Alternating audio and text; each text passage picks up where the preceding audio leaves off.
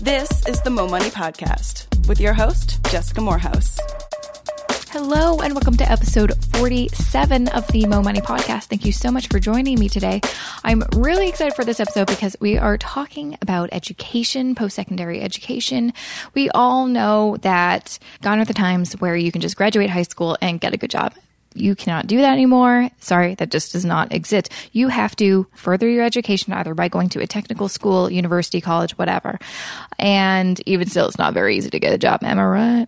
But no matter what, we still have to go to school. And so today I'm talking to Brad Baldridge. He's a financial planner at Baldridge College Solutions. And his whole thing is teaching parents about how they can make smart decisions when it comes to paying for their children's education, finding ways that they can save, when it comes to tax credits or grants, scholarships, everything like that. So in today's episode, we're going to talk about ways to save and how to be smart with your money so you don't graduate with $50,000 in debt. It's an epidemic and, something needs to change.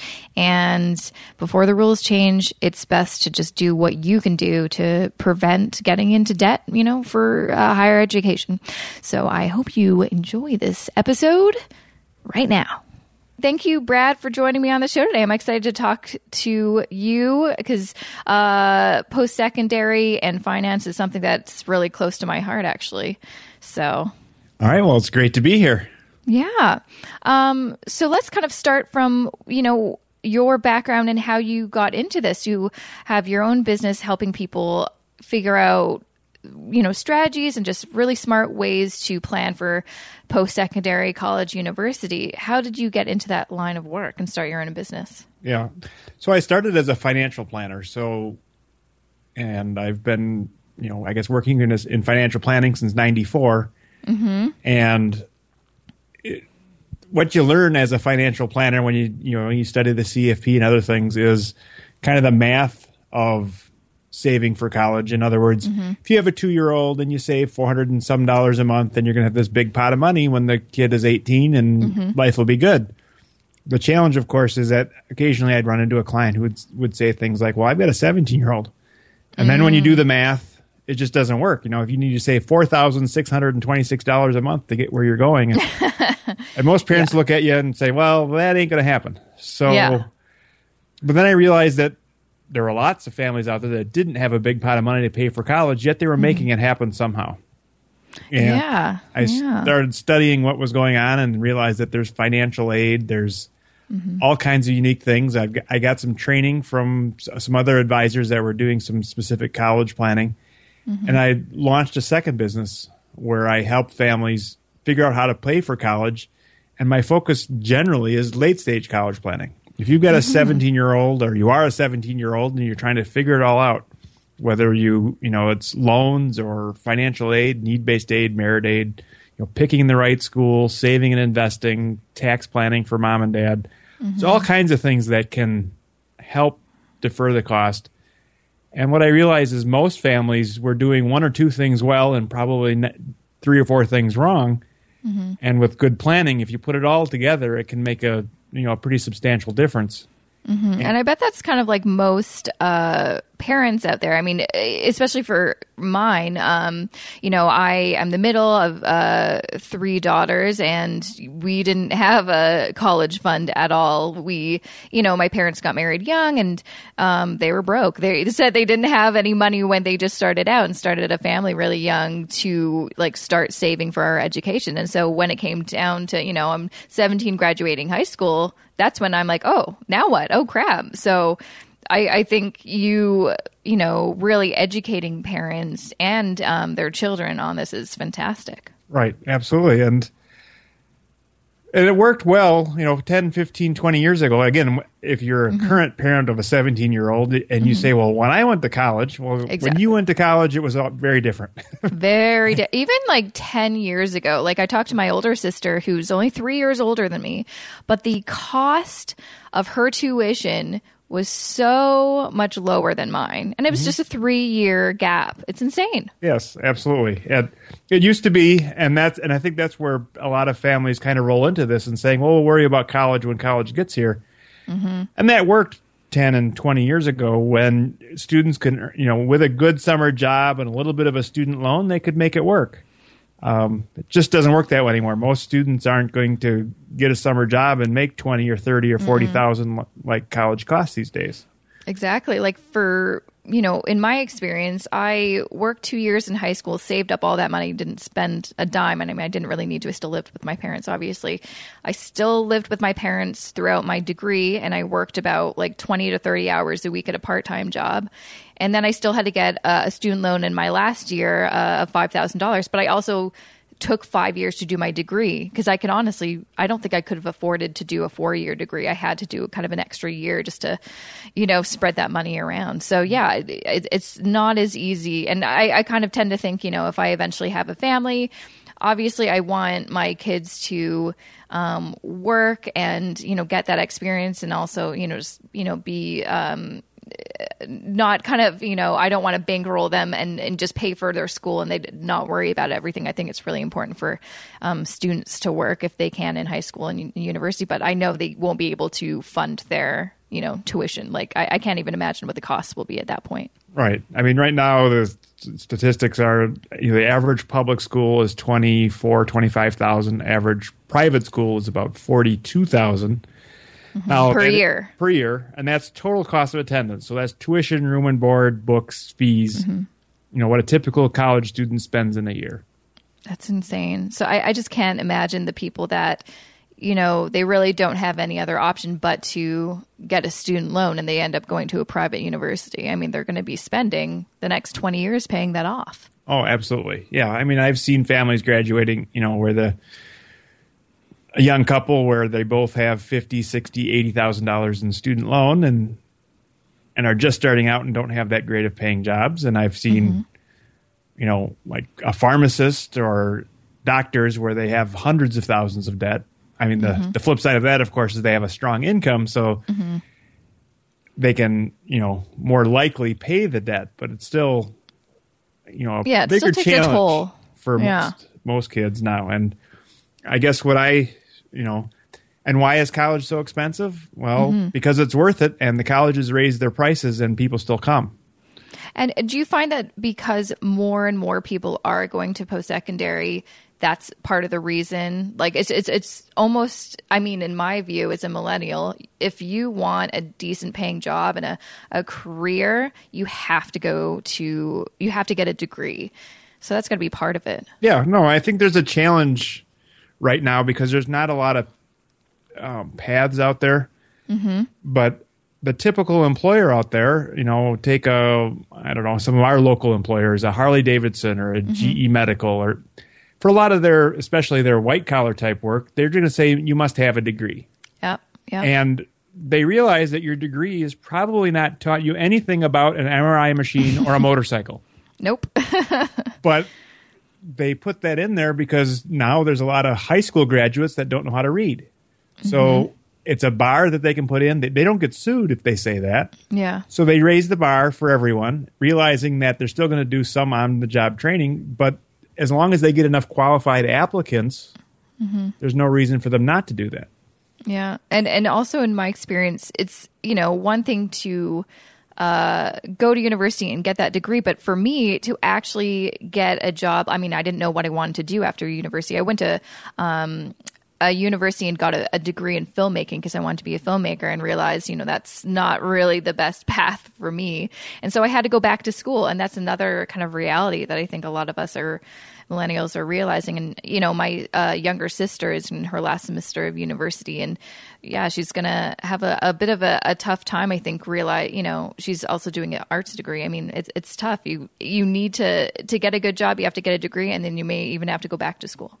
Yeah, absolutely. I was at a presentation recently, and they talked about how most graduates today can't really think of it like, again, that it was 10 and 20 years ago where I've got my education, now I'm done. It's like, well, I've got my education for now. I'll go to work for a while, but I'll probably need to come back for education. And some colleges now are starting to, propose or think about what education might look like in the future. And Stanford did a study, I think it was, and they mentioned that they might set up a system, or they could set up a system where once you're accepted, you get 6 years of education. And maybe it's a 2 years and then back to work, or maybe it's a 4-year degree and then you work for a while and come back for a master's, and you can kind of divide it up however you want. And just over your lifetime, you're welcome to come back and for 6 years once you've been accepted. And there's, there'd be a lot less of the rules and regulations about, well, a 4-year degree, you start here, you go for 4 years, then you graduate. It might be 2 years and then work in between and internships, and a much more complicated system.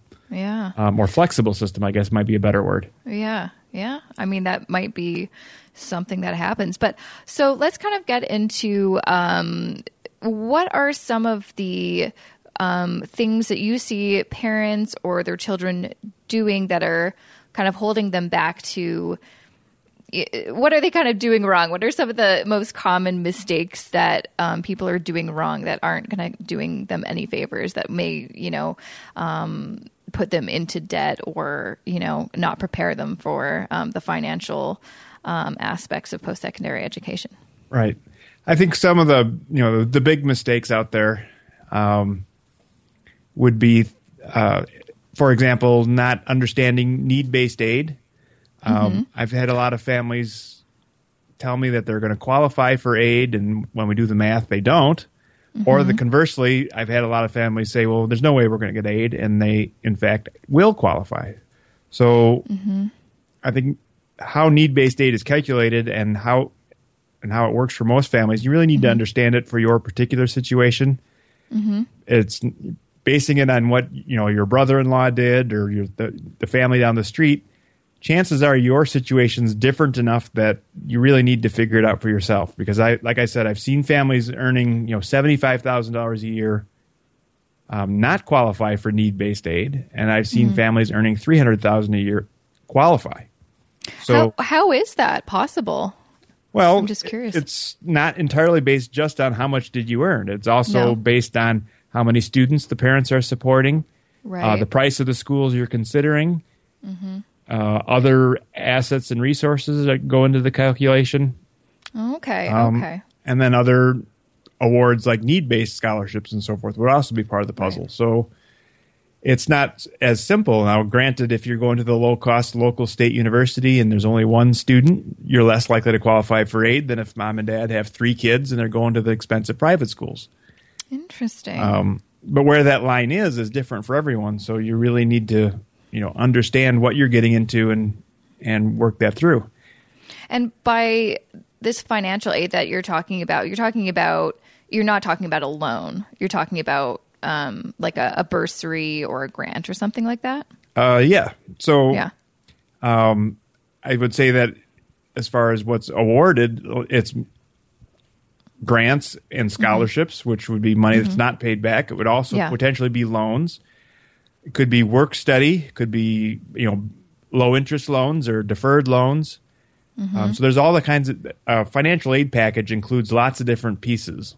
And then many families, just take the whole package, but you don't have to in most cases. In most cases, you can say, well, I'll take this grant and this grant, obviously, because it's free money, and I'll take the scholarship. But as far as the work, I'm going to take work elsewhere, so I don't want that job, and I'm not interested in this loan this year. Maybe I'll take it next year. But I guess figuring out what's available to you and understanding the process, because college is getting so expensive, most people are going to use some form of aid to make it all work. Absolutely. I mean, for myself, I think the big reason I was able to afford university right off the bat, not just, working, was I got a scholarship for my first year that paid my first year's tuition. So that was very helpful. That was a big weight off my shoulders. And I don't know if it would have been tricky. I would have had to get a larger loan and more loans if that weren't possible. And I'm glad I did my research, because there's a lot of people that I know that were in my high school grade that probably could have gotten grants or scholarships, but they just didn't take the time to really look into it. And it's free money. It was free, thousands of dollars of free money. Right. Come on. Yeah, right? And that's another area. For a lot of families, it's a challenge, again, because if you think back to how busy you were your senior year. Oh, yeah. A lot of families talk about scholarships, but when it's all done, they don't actually do anything about scholarships because, quite honestly, there's a lot of parents out there. And if you're a parent, please avoid this this cliche, but where you essentially tell your student, you know what, you're in charge of scholarships. Go find a bunch of scholarships and win a bunch of money for college. That's your job.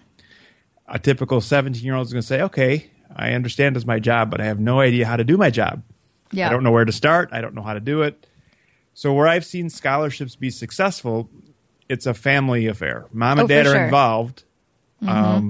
Hopefully they're not writing the essays or doing that type of thing, but they certainly can do some online research to find the scholarships, or they can collect the envelopes and stamps for the old style scholarships that are still paper, and they can, keep things organized and proofread an essay or do whatever else needs to be done and kind of, or take chores off the student for every Sunday afternoon so they can work on it if that's what needs to be done. Yeah. But again, for a lot of times, I think families really need to understand. Now, the flip side of that is some families will work on it, and ultimately it's kind of a waste of time because they're not going to do it well. The student's not motivated to do it. So you really need to come up with a good plan for what makes sense for your family. I've seen, the wins I've seen out there. I've had a couple families, one in particular, they applied to 39 scholarships. They won 7 of them for $39,000. Wow. That's worth it. That sounds like a lot of work, though. Exactly. How long does it take to do 40 scholarship applications? It was, it took them, better part of a year to work from when they started to when they finished. Now, granted, it was all worth it. And that was a lot of money, and it's a lot more than the student could have earned any other way. Yeah. Now, the flip side of that, like I said, is there's a lot of families that talk about it, but they never get around to doing it. And I think the right answer for many families is somewhere in between those two, where you find the 5 to 8 scholarships that are really a good fit for your student. Yep. And you work really hard on those, and then you say, okay, that's what we're going to do, and that's it, and we're done. And now we can, with a clear conscience say, we've done our scholarship bit, and let's focus on tax planning or saving and investing or having the student work or all the other ways that you potentially could pay for college beyond scholarships. And that kind of makes me think, too. I remember when I was in high school, I wanted to apply to a bunch of different universities, honestly, just to have the prestige of being able to say, oh, look where I got into. And my mom told me, you have to pay to apply. It's not free. I mean, I think some colleges might be free, but most of them aren't. You have to pay a fee. There's the cost of mail and all that kind of stuff. And so I ended up, just rethinking my plan because I knew I wasn't going to go to a school outside of my city. So I just applied to the ones that I knew that I would, actually go to if I got in. And that saved me a lot of money and time or whatever. And so I know that's something that you've kind of preach is choosing schools. Don't just kind of apply to wherever, but be strategic in what schools you apply for. Absolutely. And I think there's not only apply to the right schools, but know ahead of time what you're getting into. Yeah. Again, another story. I have families every year in my office really late in the game, end of senior year, and they say things like, well, we applied to these 5 or 6 schools, and the first 3 we were denied, and this one we were waitlisted, and the one school that we have left is really, really expensive. What are we going to do? And, of course, the answer is you're going to write big checks or delay school for a year, or find a school that'll take your application really, really late, which generally isn't the high-end schools, of course. Or go to community college for a year and then try again next year. But whatever it is, it's not a good answer. The much better answer is do a better job a year ago when you put your list together and really understand, what you're likely to pay at a school. And I think that's where I help a lot of families, and I'm, working on put that stuff on my website as well. But how to figure out how much you're actually going to pay ahead of time so that you look down the list and not only are they a good fit, from a student, socially and academically for the student, but they're also a good fit financially, where if they are an expensive school and you can't afford the expensive price, are you likely to get a merit scholarship or some sort of need-based scholarship? And if you know that, then although the sticker price is $50,000, your likely cost is more like $25,000. Oh, well, then maybe that, $25,000 at this private school is about the same as $25,000 at this public school. Yeah. So that's something that's always kind of interested me is, so in Canada, there's a lot of different universities, but we don't have the same, we don't have like the Ivy League thing that the US does. So I know, just from watching like movies and TV, that's how I know about the US university system. But, it's very prestigious and it could help your career if you do get into an Ivy League school, and you might have a harder time in your career if you don't get to one of these kind of, name brand schools. Is this something that people, it's one of those things where do people want to go to these schools just for the name of it? And could sometimes it not be actually good for the career at all? Because, they could get into a whack of debt because the school is too expensive, or it may not have anything to do with the career that they want. Mm-hmm. Yeah. Yeah. So certainly there are situations where people pay they pay for the name brand. It's no different than buying a purse, right? If it's got the right name on it, it's going to cost $1,000, and it holds your stuff pretty much the same as any other purse. Yes. But you bought it because it had the name on it. And a lot of times you bought it and it's got the name on it, and you want other people to know it has the name on it. Yeah. There's that kind of thing going on with college where people want to say, I graduated from here, or even parents saying, my kid got accepted here, my kid's going to graduate from there. Now, the flip side to that is, and sometimes, if you want to be president, if you pay attention, you'll notice that a lot of the presidents come from pretty high-end, name-brand, expensive schools. Yeah. And that's, and if those are the types of aspirations, then go ahead and go for it. Mm-hmm. But another important thing to realize is, especially at the highest high-end schools, the Ivy League, they have a lot of aid and so if you can't afford their high price, a lot of times a Harvard or Yale or some of the Ivy Leagues, their net cost will be less than your local state school. Oh, really? That's interesting. They're extremely selective, and your odds of getting accepted are very, very small. But if you've got the chops and you're able to get accepted at a Harvard, don't shy away from the Ivy League. And when I say Ivy League, there's also probably 20 other schools that fall into that camp, Stanford and MIT and Caltech and University of Chicago, and then you maybe move down to Rice and a couple other. But the schools at the very top, they've got some endowments, they've got aid, and for the right kids especially, the price could come through where you don't want to cross that one off the list just because it has a high sticker price, because your net price might be substantially less. And it might even be one thing I think is, would it be worth it to go to a non-Ivy League school for your bachelor's degree, but then go to one of those kind of name brand schools for your master's to actually really progress if you want to, be a lawyer or a doctor or whatever? Yeah, absolutely. I agree with that a lot. So especially if your career is going to require an advanced degree. If you're going on to be a doctor, right? Once you do your undergrad and you go to medical school, nobody's going to care where you did your undergrad. Yeah, and they're barely going to care where you did your MD. When's the last time you walked up to your doctor and said, well, no, you can't treat me because you went to Harvard. I don't like Harvard. Or whatever, pick a school, right? It just doesn't happen that way. The reality of it is, it might help you in your first job. It might help you in various ways. I think the much stronger thing is a good, strong alumni network. Yep. Is what potentially you're getting at some of these schools. Now, those strong alumni networks are available at a lot of places.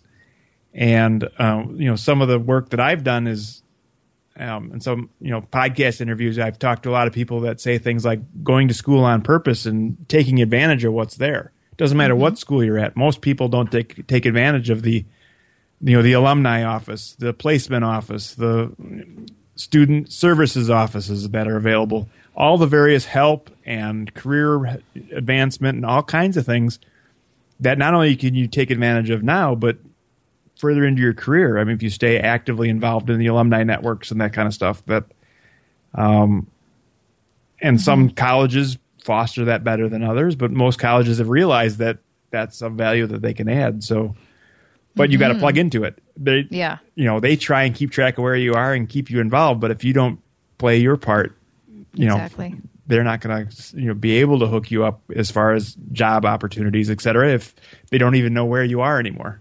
One other thing I wanted to touch on, because you mentioned it briefly, was one thing that you suggested, something to do with taxes. So what are some of the strategies that you have to help save people money when it comes to taxes?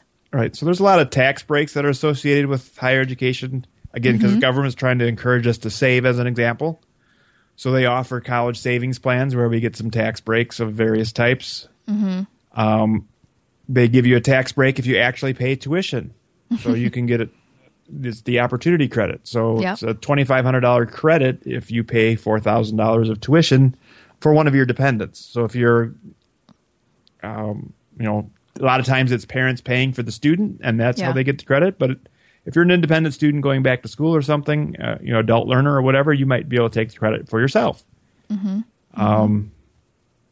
There's student loan interest is deductible. So, so there's lots of ways that you can kind of leverage your tax savings. And again, it's not going to pay the whole bill, but if you could save a couple $1,000s in taxes a year, it does make a difference. It makes a big difference, especially if you start talking about families where they've got 3 or 4 kids and they're going to be dealing with college. It sounds like your parents, as an example, have been dealt with college for the last 5 or 10 or 15 years, depending on how spread out the kids were. But, if you're in that situation, making sure you get all your tax breaks, $2,000 or $3,000 a year times 15 years, that really adds up. Absolutely. Yeah. I'm curious, what other things that do you most commonly tell people to do to get started? Today, obviously starting early is probably the best thing that anyone can do. But, for the kind of late starters like you deal with, what are some other things that you would suggest that they do to save money? Yeah. So again, I try and divide the concept into early stage planning and late stage planning. So late stage planning is you have a high school student, or you are a high school student, and you're trying to figure it all out. So are we going to qualify for need-based aid or merit aid? Are we going to, what schools are we going to visit? What are we going to do about our testing? There's all kinds of stuff you've got to work on once you hit sophomore, junior year until you're off to college. That's late stage planning. Early stage planning is you've got a 2-year-old at home. Some of the millennials that, and your typical friends, they got a 2-year-old. They're starting to have those kids, and they're saying, okay, should we be saving for college? And I have a hard time answering that question. I don't know if you should save and invest early so that you have a big pot of money for college. By what you do need to do, in my opinion, I guess, is to get on a good, solid financial footing no matter what, so that when college gets here, if you need to, you can say, well, I'm not going to save so much for retirement, but I did a good job in the last 15 years, so I've got a big retirement nest egg started. So if I slack off for 5 years while I deal with college, I can still retire. Or I've got extra money socked away. I've got a good emergency reserve. I've got extra assets. If I chose to use them for college, I could. If I don't want to use them for college, I don't have to.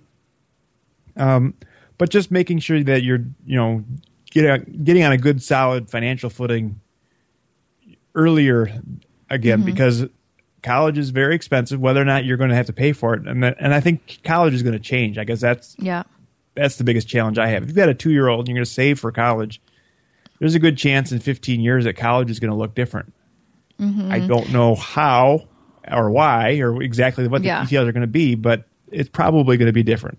It's probably going to be really different. Absolutely. And it's already changed so much since, from when my parents went to post-secondary to when so I can't imagine what it'll look like in another 30 years. Right. Yeah. So I guess circling back to your question then, as far as what people need to do, if you're early stage, like I said, clean up your debt, live within your means, start saving so you have some reserves, figure out what's important. If college is going to be important to you and you want to, I've got a lot of parents that say, college is number one. We'll cancel vacations. We'll delay our retirement. We'll do whatever we need to do to make college happen. If that, talk with your spouse. If that's the kind of mentality you have, well, then start build your financial future based on that theory. If you're, on the other hand, you're saying, well, we'll probably have to help, but right now we've got other focuses, plan that way. But then once you get there, then really, work hard to understand what your options are. It's, again, just like planning for a vacation or something, right? If I told you you get the next 2 weeks off and you can do whatever you want and I'll pay for it, you say, oh boy, let's start planning. I want to go to Europe, I think. How am I going to get there? Oh, I'm going first class. What else can I think? Right? You'd really plan it out to make, you'd have a great time. Well, college is kind of the same thing. It's like, well, what do you want out of it? How do you want to make it happen? If you plan it, chances are it'll come in at a lower cost, just like your vacation. If you plan well and, shop around for your airline tickets and know what you're getting into, and that, if you realize the train in Europe is cheaper this way instead of that way, the only way is to do the legwork. And that's kind of how college works. The only way for sure is to do the legwork. Maybe you'll go down a path and it'll be a dead end for you. But you won't know until you've kind of looked under every rock, so to speak. Exactly. So the key is to do your research and to have a plan. Yes. Those are great nuggets of wisdom. Thank you so much for joining me on the show. I know that the listeners are going to get a lot out of all of your expert advice. All right. Well, thanks for having me. And that was episode 47 of the Mo Money Podcast. Thank you so much for listening to this episode. I hope you really liked it and got a lot out of it. Make sure to check out the show notes for a bunch of resources that I'm going to include of Brad's, because he just knows so freaking much about the post-secondary game, which I love. So make sure to check them out at jessicamorehouse.com/47. And also make sure to check out Brad's blog and podcast, both aptly named Taming the High Cost of College. You can, of course, check out his podcast on iTunes, but I will include links to everything in the show notes at jessicamorehouse.com/47. And again, if you loved this episode, which I hope you did, please leave me an iTunes review. I love reading them. I'll read them out loud on a future episode, and it just makes me feel really good inside. So please do that. Otherwise, I'll see you back here next Wednesday.